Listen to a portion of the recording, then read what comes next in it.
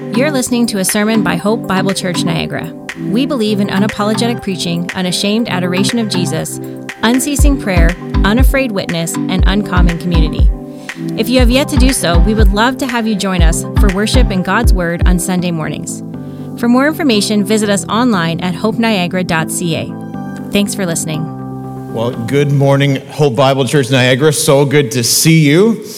It's just a wonderful. I don't know what the weather's, but I've been away all week. I'm back. This is my first day back from vacation. So if I seem a little light on my feet this morning, it's because I am. We've had a great time away.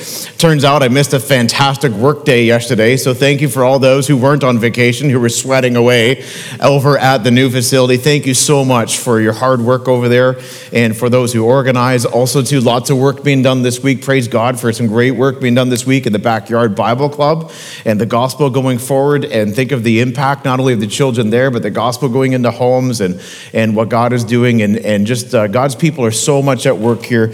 It's such an encouragement.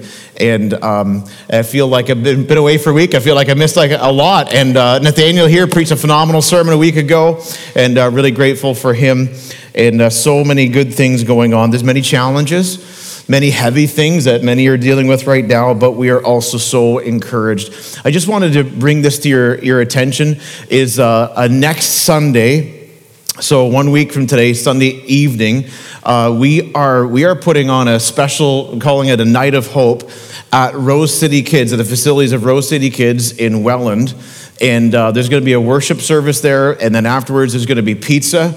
And you are welcome to attend if you would like to. We really want to just seek the Lord's leading as we would minister and reach out to people in that community for this night of worship. And but you are welcome to come. But we do need you to register for that, because we need to know how much pizza to provide. Okay? I mean, if we know that Jesus was able to take 5 loaves and 2 fish and divide them up or like that.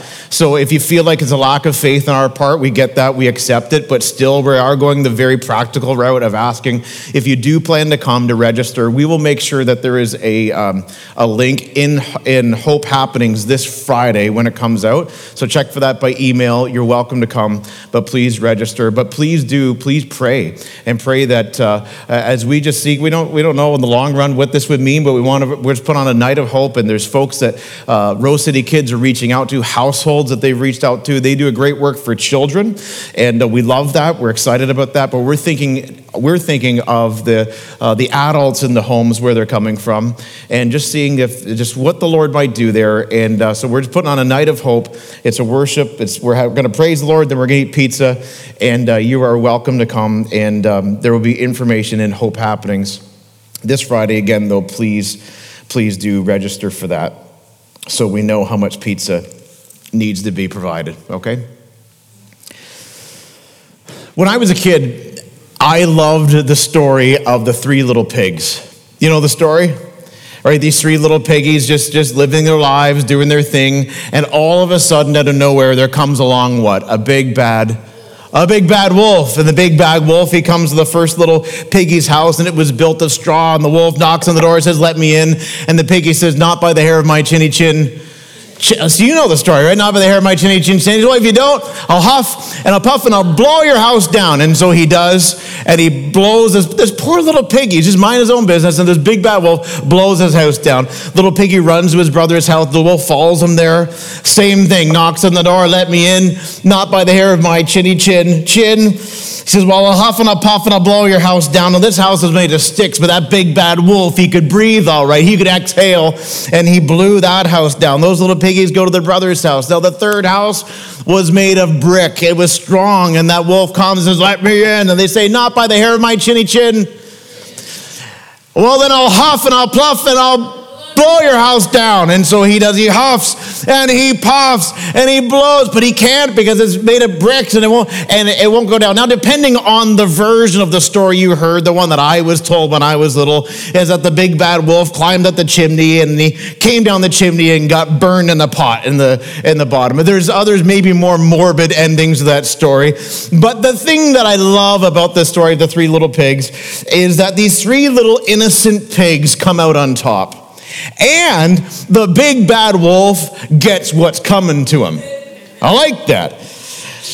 That's usually in life the way we want things to go, isn't it? We want the good guys to win. We want the bad guys to get what's coming to them. We're hardwired for justice to win the day. And I think that's why so many of these stories resonate with us. I mean, we're gladdened when Cinderella's evil stepmother and stepsisters are stopped in their tracks. We love it when the prince and Snow White live happily ever after and the queen's evil plans are foiled. We love that the trickery and the conniving of the evil two-faced Prince Hans turns back on him, and Princess Anna and Queen Elsa are able to enjoy the life they've always dreamed of as sisters, and the little snowman even gets his own personal snowstorm. We love these stories because I think we are hardwired for justice and for the good guy to win. But that's often just the way it goes in fantasy land, in the fairy tales. In real life, yeah, sometimes the good guy does win, and sometimes the bad guy does get what's coming to him. But sometimes, maybe even oftentimes, that's not how it goes. In real life, sometimes, too often, the good guy doesn't win. Far too many times, the bad guy gets away with it. We love happy endings in the stories, but in real life, sometimes those happy endings just don't seem to come. And that can leave us angry, frustrated, and maybe even a little embittered. I mean, we look around the world and we can see example after example of wicked people doing wicked things, and they seem to get away with it. We see in our own lives loved ones taken advantage of. It grieves us and angers us. And sometimes we just encounter heartbreak, circumstantial heartbreak. Maybe it's illness or loss or tragedy. Or sometimes we encounter things that just make us shake our head and cry out, why? The community from which we moved a year ago, last summer, knows us all too well. In 2015, a family traveling to grandparents with their 3 grandbabies were traveling in a van just from our city in Brampton, where we used to live, to their home. When they were struck, they were T-boned at an intersection by a drunk driver. All 3 children were killed and their grandfather. The mother and father received word at home that their babies were gone, all of them. And these 2 parents of 3 children are now no longer parents of 3 children. But that isn't bad enough. In 2020, something very similar, eerily similar happened. An intoxicated driver racing at a high rate of speed slammed into the side of a vehicle driven by a mother and her 3 babies, all of them killed. And it's infuriating. And yes, there was court proceedings and there was guilty verdicts. But even the harshest of sentences still leaves a community of people, even someone like me, wondering why. And as Christians, we are encountered with a real, raw question. We're encountered with it from others, and we wrestle with it ourselves. And the question is this: where is God? Where is God in this? It's interesting to note that we find that very question wrestled with in Scripture. Like in the Bible. You open up the Bible and you find the deepest, most painful questions of your heart are raised and wrestled with in Scripture. And our text today is one example of that. The author of Ecclesiastes, like you and me, looked around and observed that we live in a world of injustice. There is evil in this world, and yes, sometimes there's a happy ending. Sometimes there's a judgment comes down that fits the crime. But so often, there's no judgment that could fit the crime. There's no putting it back together. And too often, evil people just get away with doing evil things. And the author of Ecclesiastes, just like you and people you love in your life, looked at this and felt the same things that you feel. anger and frustration and maybe even some bitterness and some cynicism over time. Wrestling with that question, God, where are you? Where are you in this world of injustice? He was sickened by it. And he writes in Ecclesiastes with a kind of righteous indignation about the fact that the world is the way it is, that the world is not a fairy tale. But in fact, it's a very painful place that makes us shake our heads. He wrestles with this, and I would say gives almost full vent to his feelings. But at the same time, I think he also gives to us some important insight about this subject of injustice. So in our passage today, we're going to see a kind of lament. We're going to see a giving vent to the feelings that we have about living in a world of injustice. But we're not just left there. I believe our text also not only gives us words to articulate our feelings, but also gives us some insights. I would say 4 things that we need to know, our text shows us, about living in a world of evil and injustice. And our passage begins in Ecclesiastes 3 and goes over into chapter 4. So would you turn there in your Bible, please, to Ecclesiastes chapter 3, and we're going to begin at verse 16, and our scripture text will be 3 verses 16 to 4 verse 3. And if you don't have a copy of the scripture with you, I'd love for you to just reach out. There should be one nearby, just in the back of the pew in front of you. Just reach out and lay hold of a Bible so you can see it for yourself. Many of you have them on an app on your phone, and that's a great way to follow along too. Just love for you to get a copy of the scriptures open and to turn to Ecclesiastes 3. We are in a teaching series through this book in the Old Testament.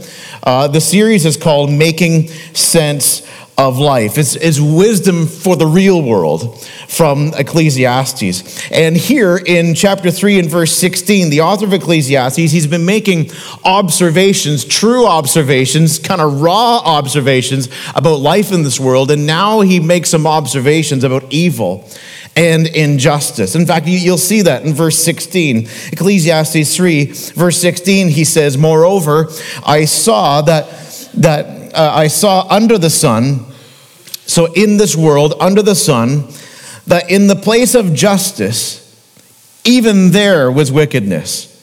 And in the place of righteousness, even there was wickedness." So he looks around this world and he's observing the fact that there's evil in this world, but he says, you know what? There's even evil and injustice in places where there's supposed to be righteousness and justice. He looks around and he observes just like you and I do. We look around this world and we see in courtrooms around the world injustices, in police headquarters, and in government precincts where there's supposed to be righteousness. He sees injustice, and where people are charged with upholding the law and rewarding good and punishing evil. He sees there's so many times the opposite is happening. And you've observed that too in this world that we live in. We see this all the time. We know of situations, home and abroad, of where there's corruption in people who are given great trust, where bribery and favoritism rule the day, criminal proceedings that are undermined by high-priced lawyers and legal loopholes and even trickery. We see it happen where innocent people are harassed and persecuted. And we see it in varying degrees, but I think of places like if we were to encounter brothers and sisters who love the Lord living in places like Pakistan, where there's blasphemy laws, or Iran, they would tell us about significant pressures that they face. And we face pressures too of various kinds as well. But what the author of Ecclesiastes is doing, I believe it's Solomon, he's looking around and he's saying, listen, this is a world in which there's places where there's supposed to be rightness, but there's so much wrongness. And we feel that, don't we? We have a sense that things are often not the way they're supposed to be. Have a look at chapter 4, verse 1. He says, "Again, I saw all the oppressions that are done under the sun in this world. And behold, the tears of the oppressed, and they had no one to comfort them. On the side of their oppressors, there was power, and there was no one to comfort them." We kind of feel that, don't we? Many of us can think of examples of that, where there are victims who are powerless. And so often there are perpetrators who get away with it, who seem to have some kind of built-in immunity. Oh, that the fairy tales would come true. Think of the violence and abuse, even in our own community, that are suffered by women and children. Think of the horrors of sex trafficking that's happening right under our noses in Niagara and in the province of Ontario. Kidnapping and enslavement, terrorism in all kinds of different places, hopeless cycles of poverty. And on the other side of the ledger, it's so often the rich get richer. And it seems that for some, there's rules that apply to the rest of us that don't apply to them. No justice. See, the author of Ecclesiastes is observing this and giving vent to this. This is a frustration. The implicit question here is, God, where are you? Do you not see? Do you not see what's going on here? Notice what he says in verse 2. He says, and I thought, so he's reflecting on all this injustice in the world. Now notice what he says. And I thought the dead who are already dead more fortunate than the living who are still alive. That's strong words. This world is so corrupt and so evil. Do you know what? I'm envious of the people who are dead because they don't have to see it anymore. Verse 3, he says, and better than both. So better, you know what's better than being dead? Better than both is he who has not yet been and has not seen the evil deeds that are done under the sun. Do you hear what he's saying? You know who the luckiest people of all are? The people who've never been born. It's pretty raw, isn't it? It's pretty real. And isn't it true that even at least sometimes, this is kind of how we feel when we look at evil and injustice in the world? Now, at this point, we could just join hands and have a good cry together, couldn't we? But there's 4 things here that I think this text of Scripture shows us that are vitally important for you and I as the people of God to see and to understand. Think about that question, God, where are you? Well, there's 4 things that this text, 4 insights that we have in this passage that I want you to see that help us to find our way through this world that is full of evil and injustice. 4 things that you need to know about living in our world. Number 1, when it comes to evil and injustice, number 1, God knows all about it. God knows all about it. Now, I know right away that raises more questions, but I just don't want to rush over that. I want you to notice this. It's perhaps one of the most obvious things about this text, but probably the most easily overlooked thing about this text is that God knows all about it. You say, well, are you sure he knows all about it? Yeah, because I'm reading about it right here in his word. The Bible given to us that comes by the Spirit of God, ultimately from him, it's testifying, it's speaking not only the realities of what is happening, but also how we feel about it. We read here words that are ultimately inspired by the Spirit of God that just like, yeah, that's how I feel sometimes, looking at things that have happened in my family, things that have happened to me, things that are going on around me. This is how I feel. These words are coming to us through the human author from the Lord. It reminds me of this wonderful fact that God is fully aware. He is fully knowledgeable. When we cry out to him and we lament the evils and injustices that we encounter, we're not telling him things that he doesn't already know. He sees it. He knows it. And I would say he knows it in 2 senses. Now, I don't think this is the first time I've told you this, but I think it's really important for you to see this. He knows it in 2 sentences. First, God knows the fact of it. He knows the fact of it. Like he knows the reality. It's right here in his word. We read in his word what is happening in the world around us. And it shows us that whatever the reasons might be for him allowing it, the issue is not that he doesn't know. He is aware. And I think it's important for you and I as Christians, especially as we encounter those who are not yet Christians in our lives, who are having questions about trying to make sense of this all-powerful, all-loving, all-knowing God. It's important for us to be equipped with this reality, this knowledge of the fact that, the Bible is not aloof to the horrors and tragedies of this world. In fact, the Bible plainly and straightforwardly speaks of it and speaks to it and teaches us about it, where it even comes from, where it's all going. The Bible is not aloof to the horrors of this world, nor are we naive about the plight of many hurting people. The scriptures frequently speak truthfully and passionately about evil in this world.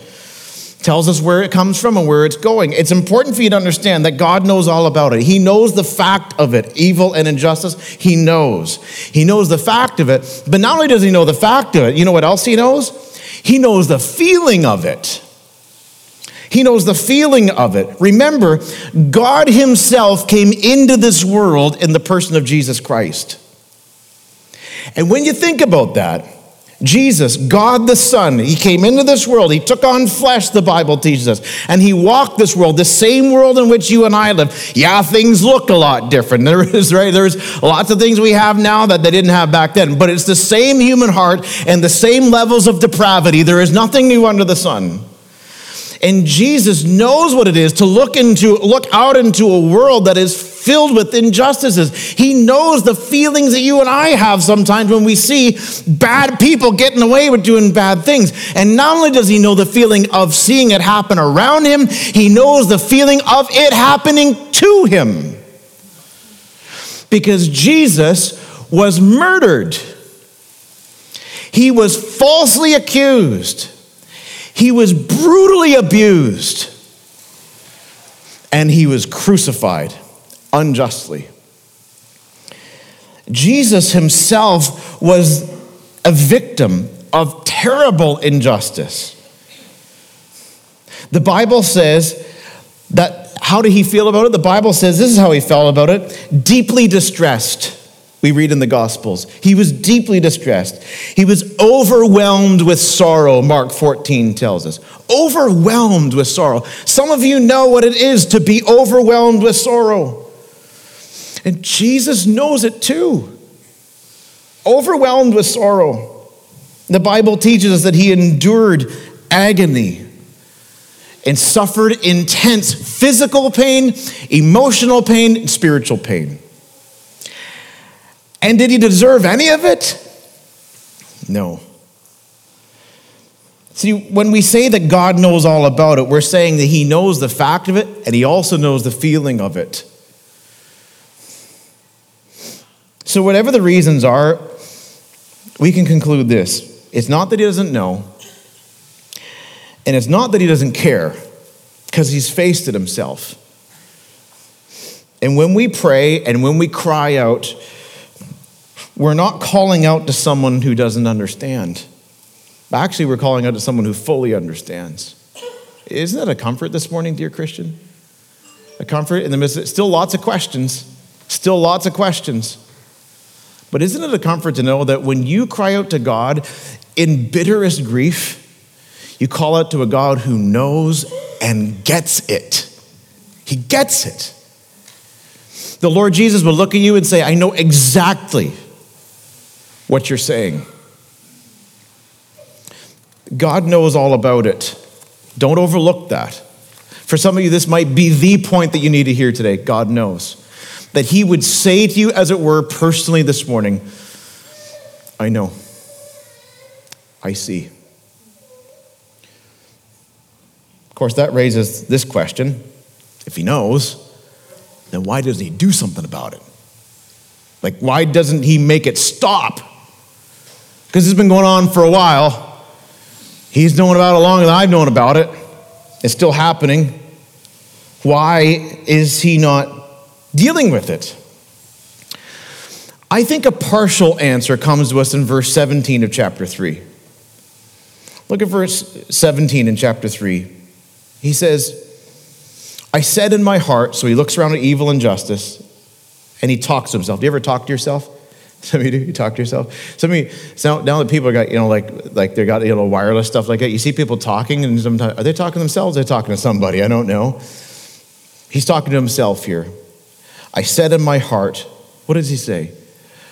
God will judge the righteous and the wicked. For there is a time for every matter and for every work. he's reminding himself about some things he'd been saying earlier in chapter 3. Remember, a couple weeks ago, we studied the first part of chapter 3, all about the subject of time.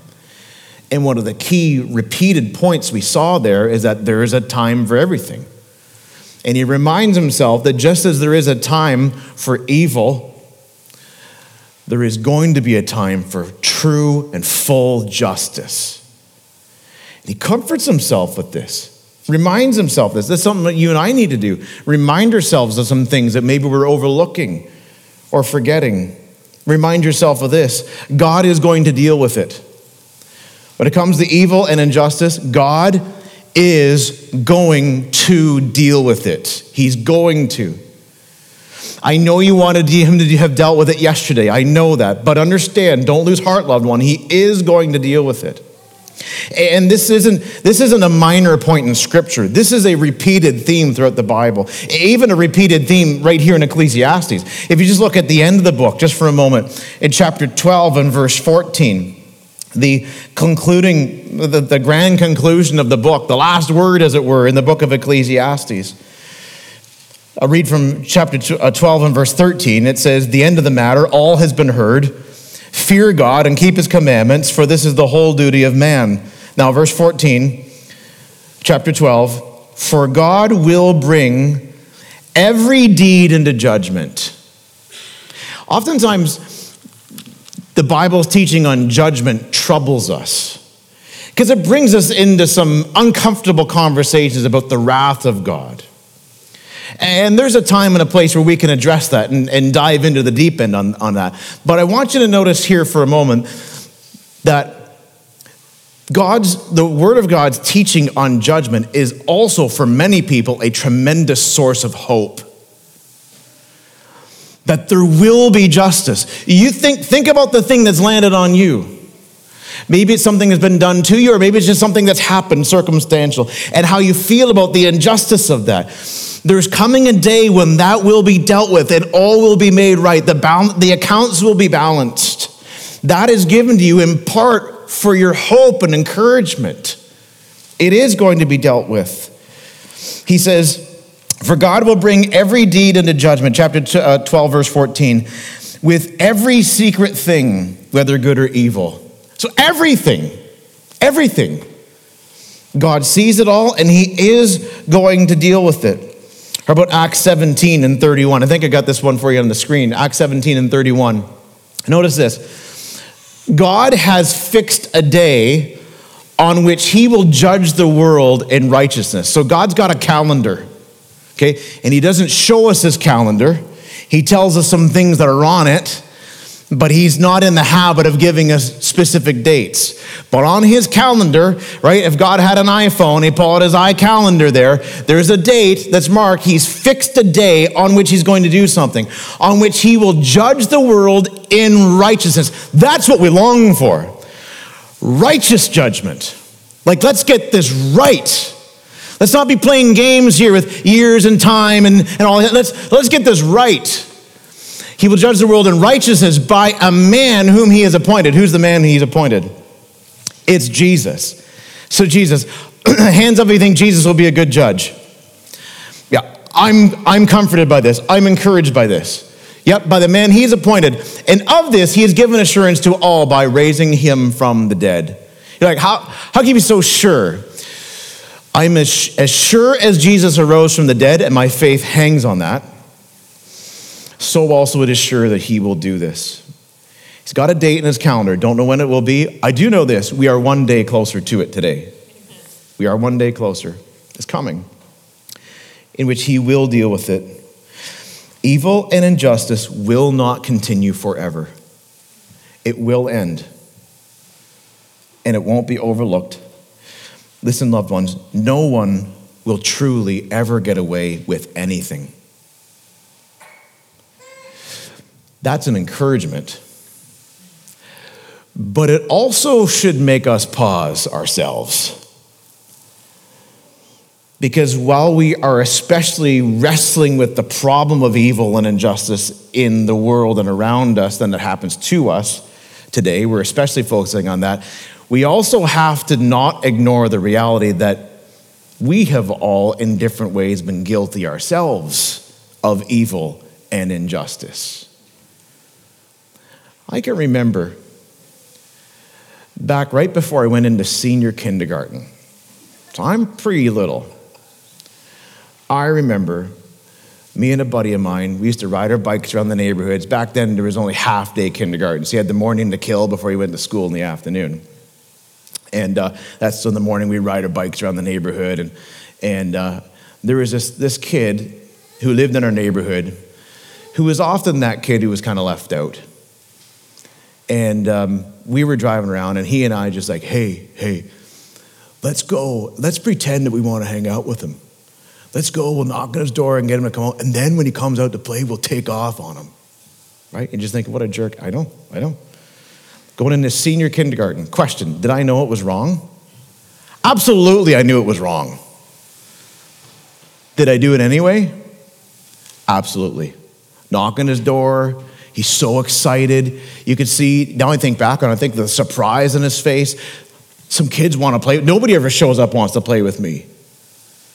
Put away your toys and get ready and come outside.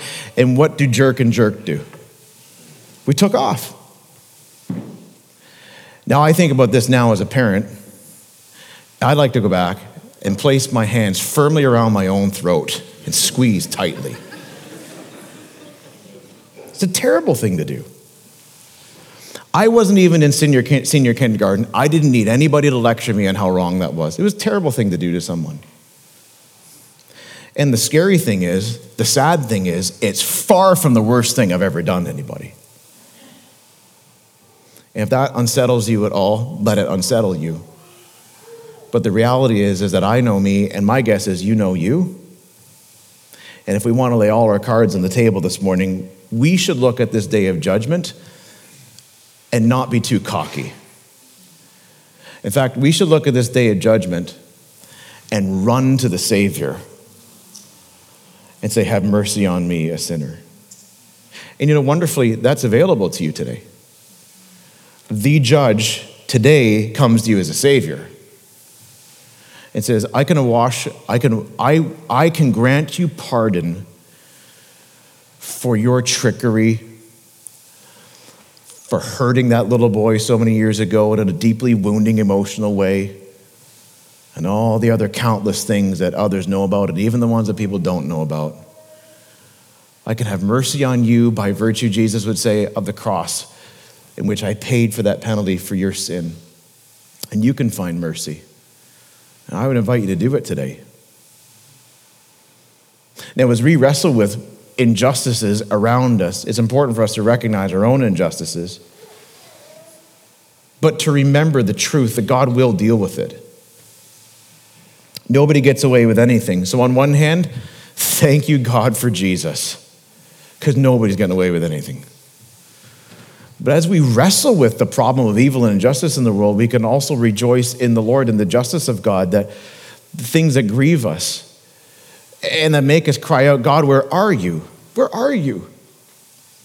He knows. And he is going to deal with it. He will. Of course, that raises the question, well, then what's the holdup?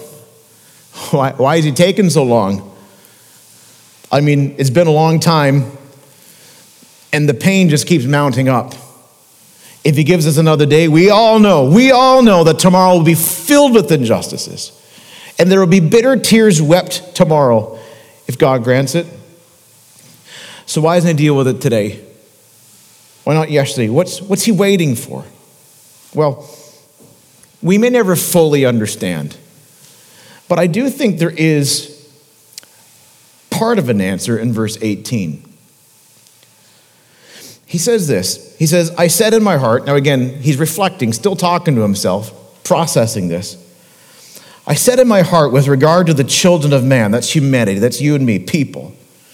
I said in my heart with regard to the children of man, that God is testing them, that they may see that they themselves are but beasts. There's something going on right now.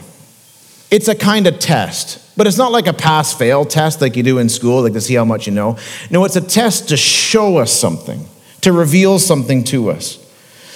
And it's this: God is revealing to us, showing to humanity our true fallen disposition and character. As we live in this world of injustice, we are seeing and feeling that apart from God, depravity knows no boundaries. Like, God is disabusing humanity of our self-righteousness. Many people, when you hear about the subject of sin and judgment, are quick to defend because we feel accused in our hearts, and rightly so. But many people will say, well, I'm basically good. I'm a pretty good person. But what's happening in this world around us is that this world of good persons is not good. You say to yourself, well, I'm a good person, but I shared some of my dirty laundry this morning. Do you want to come on up and air out some of yours? Maybe we could make a high-definition documentary of your life, but you don't get to edit it. We get to review all the footage. And then we'll put together a little montage. Put that in your Facebook feed. I wouldn't be down with that. If every moment of my life was displayed for others to see, the true motives behind doing the things that I do, how much time I spend doing what, the things that I've said, the things that I've done, the things I've not said and not done. See, what's happening in this world filled with injustice is on a personal level and on a corporate level, we're being disabused of our own sense of self-righteousness. We cannot seriously look each other in the eye and say we're basically good. We can't. And we look in this world around us and we see that what God is demonstrating is that we are indeed fallen. Now understand, this isn't the whole of the answer. This is just part of the answer. If we were to really fully address today the question of why God allows evil things to happen in this world, why doesn't he stop it? Well, there's lots of things that we would need to talk about. We need to talk about the real life effects of the fall. We need to talk about Satan, our adversary. We need to talk about the work and activity of demons. We need to talk about the flesh, human beings in our hearts. We need to teach on and think about the patience of God, the wisdom of God, the ultimate glory of God. There's many, many more things to be said in understanding why God doesn't stop this evil and injustice now. Why hasn't he done it already? But here's the key thing I want you to see this morning. It's this, is that when it comes to evil and injustice, God has reasons for allowing it. He has reasons. We don't fully understand them all, but he does give us some insight into it. And one of the observations made here in this text is that it's a kind of test going on in which humanity is collectively seeing that we fail. That we fail. The Bible says, none are righteous, no, not one. And when we look around in the world that we're in, can we argue that? Truly, there's only one who's ever walked this world who is righteous, the Lord Jesus Christ. God has reasons for allowing it. Loved ones, lay hold of that. Trust him in it. If it's necessary for you to know every angle of every reason that God has for allowing you to go through the things that he's allowed you to go through, you're not going to find it. There's things that God may reveal to you in time, but he calls you right now to trust him now. Trust him. Will you trust him? Will you trust? I know for some of you, you have no idea what you're asking, Pastor. No, I probably don't, but God does. And the implicit call here in this text is, will you trust him? He's got reasons. He's got reasons. There's a test going on, and the test is demonstrating that we have fallen short of the glory of God. Why has God not stopped it? Well, he's got reasons for allowing it. That's the third insight. So we've seen three things already. We've seen that when it comes to evil and injustice, God knows all about it. He's going to deal with it. He's got reasons for allowing it. Now, there's one more thing. One more insight I want you to note, and it's this, that God has a path for you through it. God has a path for you in this world of evil and injustice. What you wrestle with philosophically and even emotionally in this world, trying to make sense of life and the way it is. And then personally, what you're suffering, what you're encountering. Maybe it's not even anything somebody said or done to you. Maybe it's just your circle. It's the hand you're dealt. And it's hard and it doesn't seem fair. And you're wrestling with this, and you're trying to figure out what to do and how to move forward. Well, here's the thing. God has a path for you through it. Look at verse 22. He says here, wrestling with this whole subject, he said lots of things here, but he comes to verse 22 in the middle of our text, and he says, so I saw that there's nothing better than that a man should rejoice in his work, for that is his lot. Who can bring him to see what will be after him? Do you hear the nature of that question? We can't see beyond right now. God shows us, he's got promises for us, so he's given us some real insight to look ahead to see that we can say that he is going to deal with it, and we can know that he does see it. And we've got a great reason to hope in Jesus Christ, to be sure. But in terms of the immediate circumstances, what's going to happen next? What's going to come? How is this person going to respond? What's going to transpire? We don't know what tomorrow will bring. So what do we have for right now? Well, we have this. We have this, to rejoice in God, to enjoy what he's put before us to enjoy, and to be about the work that he's given us to do, whatever that may be in whatever stage of life you're in. In other words, it's to come to a place of laying aside wishing my life was a certain way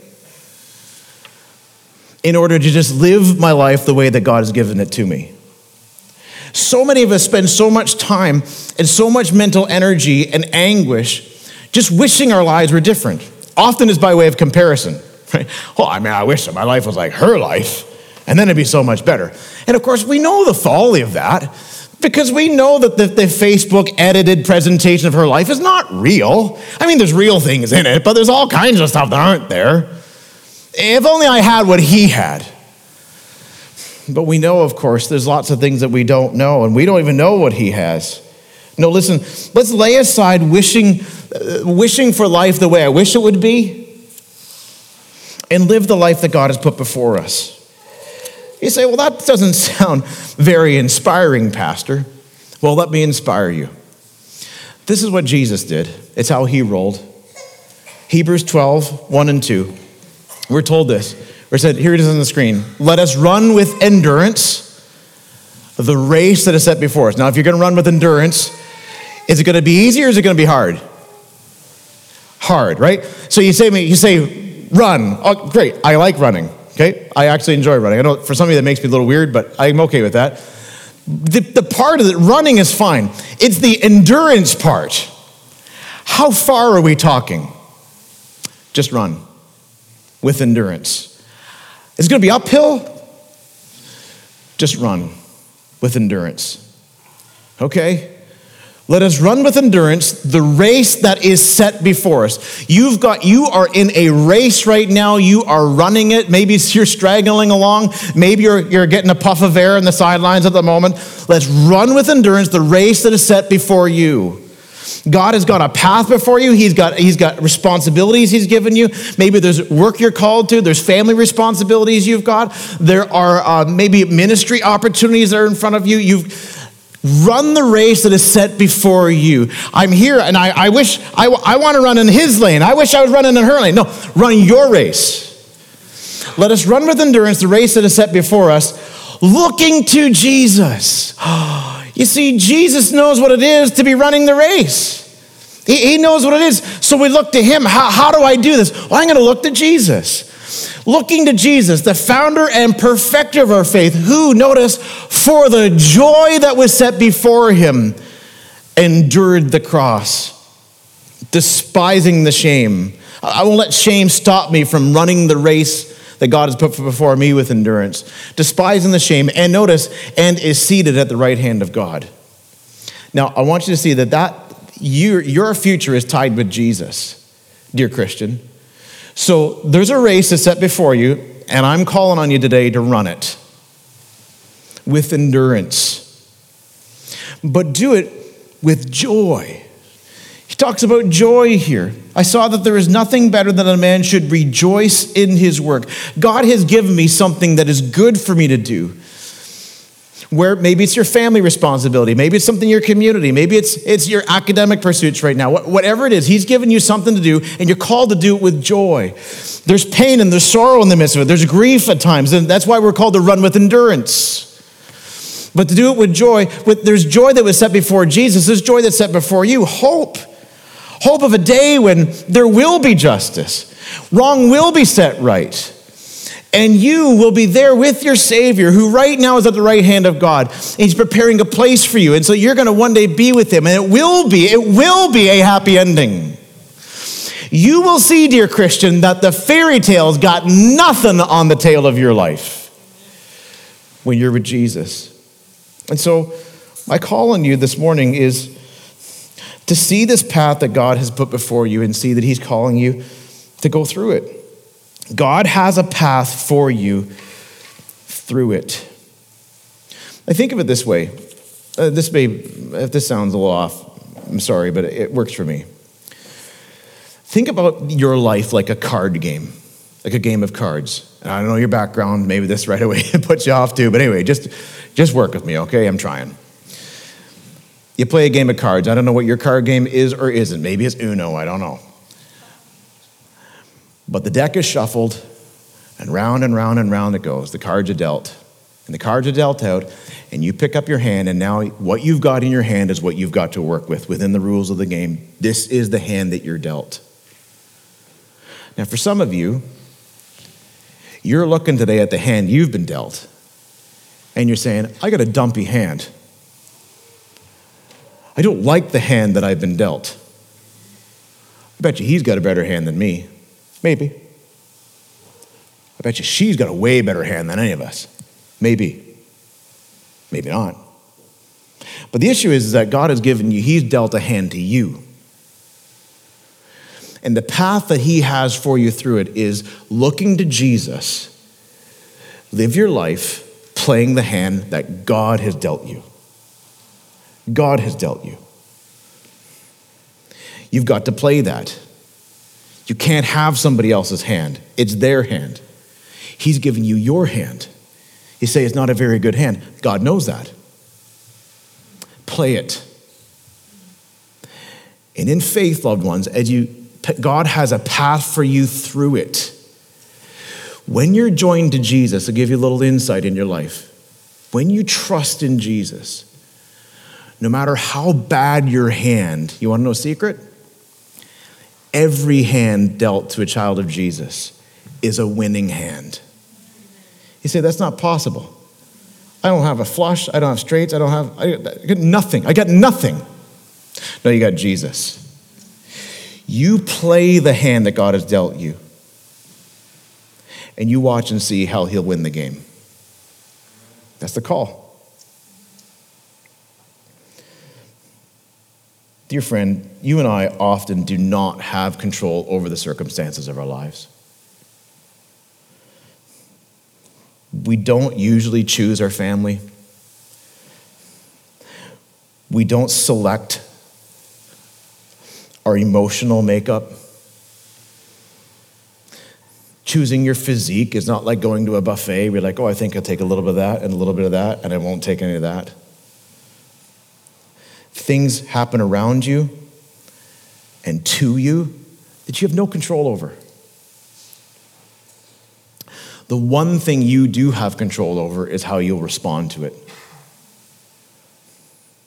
In a world filled with evil and injustice, where you find yourself in a situation you haven't chosen for yourself, how will you respond? I want to challenge you to respond in 3 ways as I close. Name it, check it, walk it. Name it. In what sense have you been dealt a bad hand? Disadvantages, evil you've endured, hardship you're enduring. What bitter pill have you been made to swallow? Name it. Name it before God. When we name it to one another, we often call it complaining. In the Bible, when you name it before God, you know what it's called? It's called lamenting. Lamenting before God. It is what godly people do, is we lament before God the sorrows that we're facing, the dumpy hand we've been dealt, the things that are happening around us that we just can't put together, and it grieves us. Lament it before him. Say, how do I do that? You pray. You talk to him, and you tell him what it is that's tearing you up, just like the author of Ecclesiastes does. Granted, it's not a prayer, but these words, remember, are given to us by the Spirit of God to help us, among other things, to pray. To say, Lord, this is how I feel right here. I'm reading this passage, and this is how I'm feeling. This is what I'm thinking. Tell it to him. Name it. Get as specific as you can. You say, what good will that do? I think it'll do your soul a lot of good, because it's one of the ways, by God's grace, that he's given us to be open and vulnerable before him. We're not playing a religious game where I hide over here behind a curtain. Sometimes we treat God like we do, unfortunately, some of our grandparents. There's certain things we don't want to tell them because for some reason we think they won't be able to handle it. Grandparents, what nonsense is that, isn't it? The people in your life who have the most wisdom and experience, you should probably take your dirty laundry to them as well. But that's another sermon. Too often we treat God like that. Stop treating him like that. Name it. Show him your hand. He knows your hand. He dealt it to you. Lord, this is my hand. It grieves me. It frustrates. Take it to him. Name it. Name it. Second, check it. The it I'm referring to is your attitude and your heart.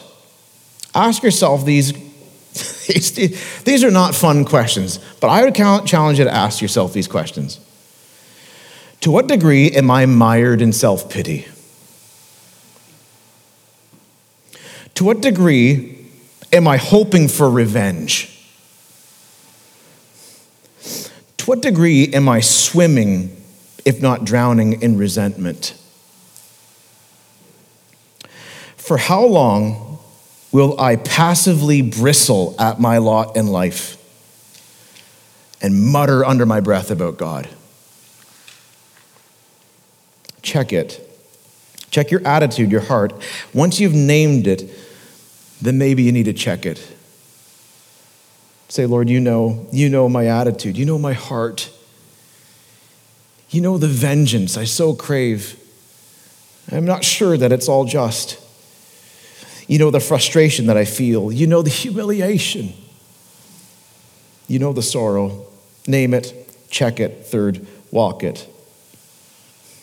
What has God put before you? What hand has he dealt to your hand? Friends, parents, children, work, ministry. What has God given you to do? Walk it. Walk it in faith. Believing in God's goodness. Banking on his promises. Loving him. Walk it in hope. Hoping in a God who can do in and through you more than you could ever dare to ask or imagine. Walk it in the footsteps of Jesus. Looking to him, remembering you've got a Savior, you've got a Lord who knows what it is to walk a path like what you're walking. Walk it in faith, in hope, in the footsteps of Jesus. And maybe along the way, as you walk it, you will find it very helpful to do what we'll close our service in doing, and that is to worship. You know, in the world filled with evil and injustice, one of the ways that we exercise faith in God through it as we walk that path is to worship him, because it helps us to keep our attention on him when other things are vying to take our attention away. You stare into the darkness long enough, and that darkness will stare into you. So looking unto Jesus, the author of Hebrews says, you know, when I was a little kid, I'll close with this. When I was a little kid, Sorry, there's a lot about my childhood today. When I was a little kid, though, I remember my mom, she made me go sing in seniors' residences. She made me, I was voluntold. And at the time, I didn't mind it. I got to a certain age where I just wasn't doing it anymore, but that's another story. But I remember one of the songs that I would sing, that she taught me to sing and I would sing, was a song that goes, it's Turn Your Eyes Upon Jesus. And you know what's funny is when I was little, I would practice singing that song. And many times as I sang that song, I would start to cry. I had no concept of why that was, though. I don't know why I was crying. I was too little to put this together. Why am I crying? There's nothing wrong. I'm just singing a song. And it wasn't because I had to go sing in front of a bunch of people. It was just something about the song moved me. Now that I'm older, I don't know if I put this together at the time, but I think I know why. Because looking unto Jesus is exactly what I need. And it's the call on how I'm going to get through this life. Do you know that song? It goes, turn your eyes upon Jesus. Look full in his wonderful face. And the things of earth will grow strangely dim in the light of his glory and grace. Why don't you just sing that with me? Turn your eyes upon Jesus. Look full in his wonderful face. And the things of earth will grow strangely dim in the light of his glory and grace.